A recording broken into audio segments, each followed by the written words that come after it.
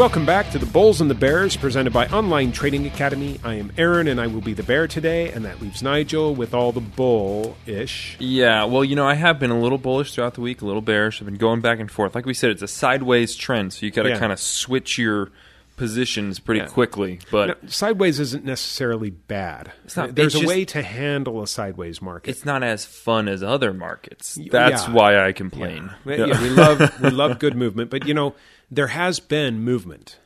Up 1%, 1.5% one day, down the next day, up, down, up, down, up. So, as long as you're actually catching it on a day-to-day basis. Now, that means that you're working harder than if it's simply going up for a while. Mm-hmm. Or down for a while. Yeah.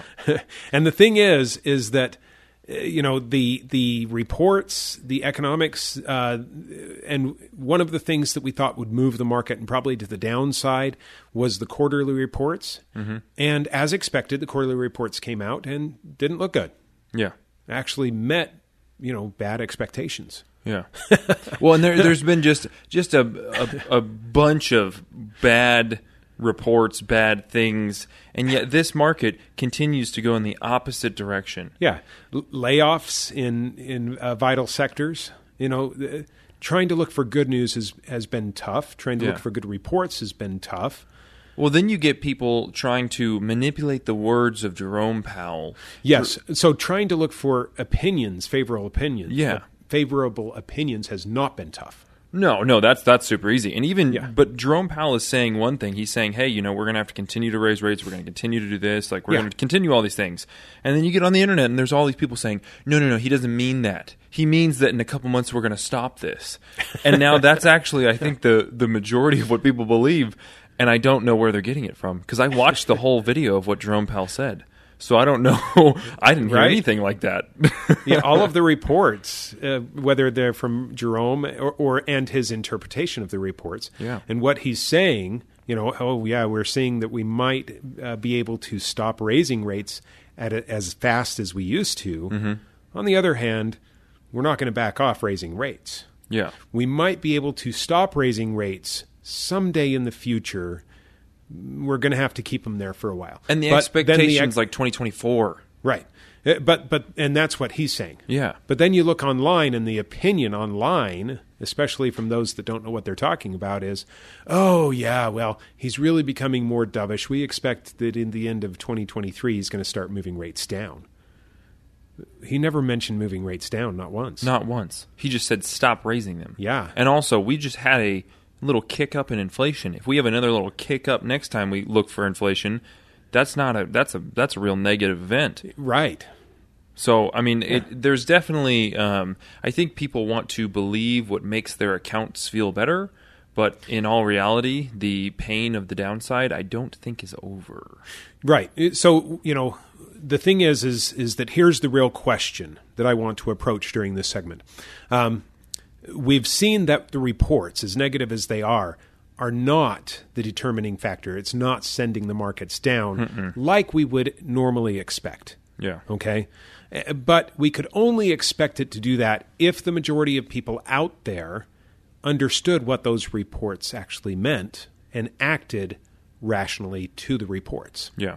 Right? But we've seen for a long time that the majority of people that are trading in the markets really have no idea what, how to interpret reports, where the reports are, no idea what it all means. So they're acting on their gut instincts, just whatever their gut says. And it's so much easier to sign up for some social media guy to interpret things for you. Mm-hmm.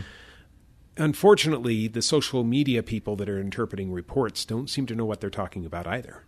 No, and it's really disheartening because you see a lot of people come in and they're like, well, I was under the impression that this is the way that it worked.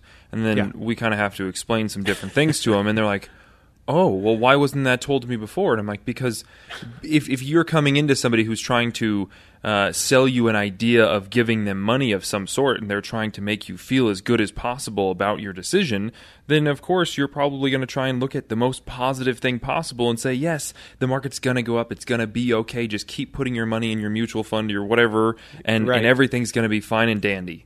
or even on social media. Now, I know that we're saying different things. There are lots of financial programs on the radio. We have been accused of being a counterpoint to all of those because we say different things than what they say. And Nigel is absolutely right. People tend to throw money at positive things. And we have for some time said, all right, there's nothing actually negative that happens in the market, but watch out for it going down. That sounds negative, doesn't it? Yeah. All right. And we really should say that because we were right. We interpreted the data right. We interpreted the future right. The reports show negative. The quarterlies have not been positive. Negative, yeah. Right? Which in normal circumstances would tend to bring the markets down. But we have seen this before. We have seen periods where there is exuberance in the market for no reason, where there's positivity in the markets for no reason. Now, the last time that we saw this, the last two times, was in the year 2000, 1999 to 2000. We also saw it in 2007, 2008. All right, it took a long time. There were a lot of bad reports before something broke and it actually just jumped out the window, went down. Yeah, and that's probably my fear right now is that we have all these things that are trying to keep the market afloat, even though there are bad things happening, and we're going to maybe hit some type of catalyst that just a Lehman Brothers or whatever that's sends exactly us off. Right. So if the reports aren't convincing people, right, to pull back, what is going to convince people? And I really think that it's going to take a Lehman Brothers type event before it happens. Yeah. Right. Now that's true. That's true in a bunch of different markets now. We're seeing that the crypto market is being buoyant. Bad things are happening for the crypto people. Right. The SEC is getting involved. They have decided they're going to regulate the place. All right. Well, crypto's been a wild west for a long time. If they actually have to get real, it's not going to be a good thing for most of the cryptos because they're actually going to have to show how much they have in debt. I've actually owned a cryptocurrency for years that I can't get out of because it's been in a lawsuit. Yeah. So I basically have just written it off as a loss that I can't even touch because it's just been in a lawsuit. It's been tied up. Right. So, I mean, when they start going through and regulating these things, they're going to find, hey, you can't do this, you can't do that, you can't do this. And then it's going to start locking people's money up, and then people are going to get upset because they're like, hey, I want to sell my crypto, and I can't. It's likely that that's what's going to happen, right? Yeah. Okay, but just the same, even though it's been announced that that's going to happen, and after watching what FTX went through and how hedgy Coinbase has been about their books now, and things like that, recognize that most of these cryptos do not put their company in the United States. They've been doing it so that they can avoid regulation. Why? Why would they do that? Why would they want to avoid regulation? And what's going to happen when all of a sudden you're not going to be able to trade it if you don't submit to our regulation? Yeah. Right? Or, you don't use some type of exchange that is within the United States that follows the rules in which we are trying to make people follow. Right. Now, you would think that anybody that was in the crypto world hearing this would immediately want to sell out, right? Just sell off. Sell off, it's going to go down. That's not what we're seeing. No, right? And I think that at least for people that I've met some people in the crypto market that are very good traders. They like to be in and out. They like to do things. And then I meet a very different crowd of people who are very stars in their eyes. I'm going to turn my $100 into $100 million, and I'm never going to work again in my life. Right. And the reality of that happening is almost harder than winning the lotto at that point. Now, I do want to just give this little bit of wisdom because I'm old enough to have had experiences that were painful enough to give me wisdom. Okay. Most traders out there got in, had an experience that was unexplainable but very profitable, right? Now, for me, I had several of those right up front where I just got in at the right time, didn't know what I was doing, but had immediate success that put stars in my eyes and got me emotionally attached to a certain way of doing things. Yeah. All right. And to certain classes of assets. And it took a long time to discipline myself out of that. Okay. Because I was doing very dangerous things and had no idea that it was dangerous. All right. And I thought I was smarter than everybody else out there. And it took a $250,000 loss in my case to wake me up. Wow. Okay. It's bigger than any loss I've taken. Yeah. So don't feel bad, right? Now, having said that, it made me, it made me hundreds of thousands more than that before it took it away. Yeah. But the loss was enough to wake me up. I have seen some people that will go ahead and take a loss, but because they're still above where they initially got in, it doesn't faze them. Yeah. They keep doing stupid, thinking that they're going to make it back someday. This is how people get sucked in and stay into a casino. It's going to be the next big win. Yeah, right? And that's very similar because someone goes to a slot machine and they hit the jackpot and they think, hey, that machine is what's going to pay me forever. Sure. And they just keep hitting that machine, but it just doesn't give them that jackpot. This is a hot again. machine. No, that machine just paid out, and it is programmed to only pay out so much of what's put into it. That's now a cold machine. Yeah. Now, it used to work like that. Now that it shares data, it's a little bit less like that. It's still rigged. But the whole thing's rigged. Yeah. In fact, they don't even try and hide it, right? No. If you walk in, it'll tell you right there on a sign somewhere in the casino, our machines are set to pay out at 90%. That doesn't mean that it's paying out 90% of the time. That means that if you put $1 in, you can only expect to get 90 cents out. This machine is going to keep 10% of everything that's put into it over time. That's just how it's set. I need to buy some slot machines. Right? Yeah, it's not gambling for the casino. But that's why the house always wins, right? Exactly.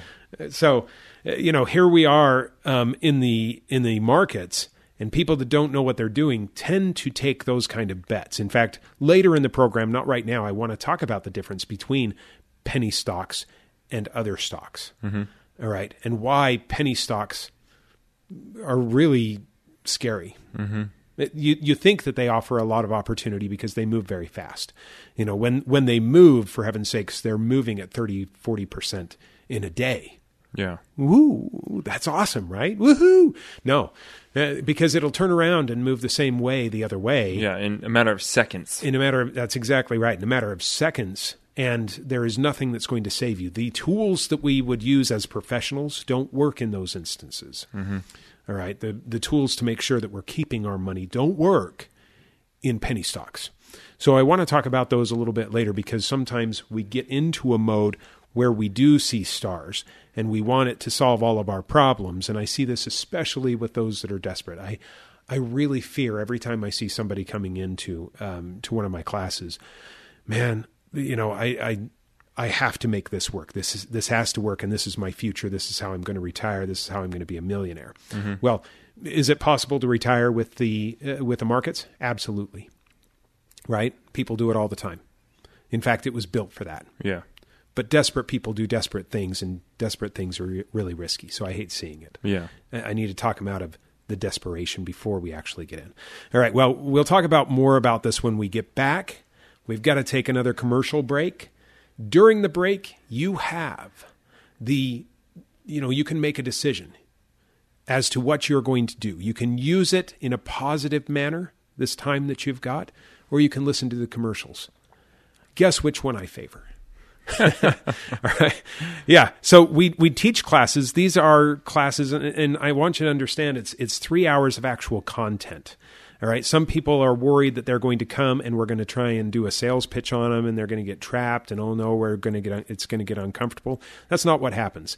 We bring you in, we teach how trading and investing works, and then we've got other paid for classes. If you want to take those, all good. We might spend 5 minutes talking about those during the whole of the 3 hours, but we're giving you mostly content. It's worth it. It's worth your time. So give us a call and get registered. The number is 8448-TRADER. That's 844-887-2337. or text the word income to 25029. Again, that's income to 25029. We'll see you after the break.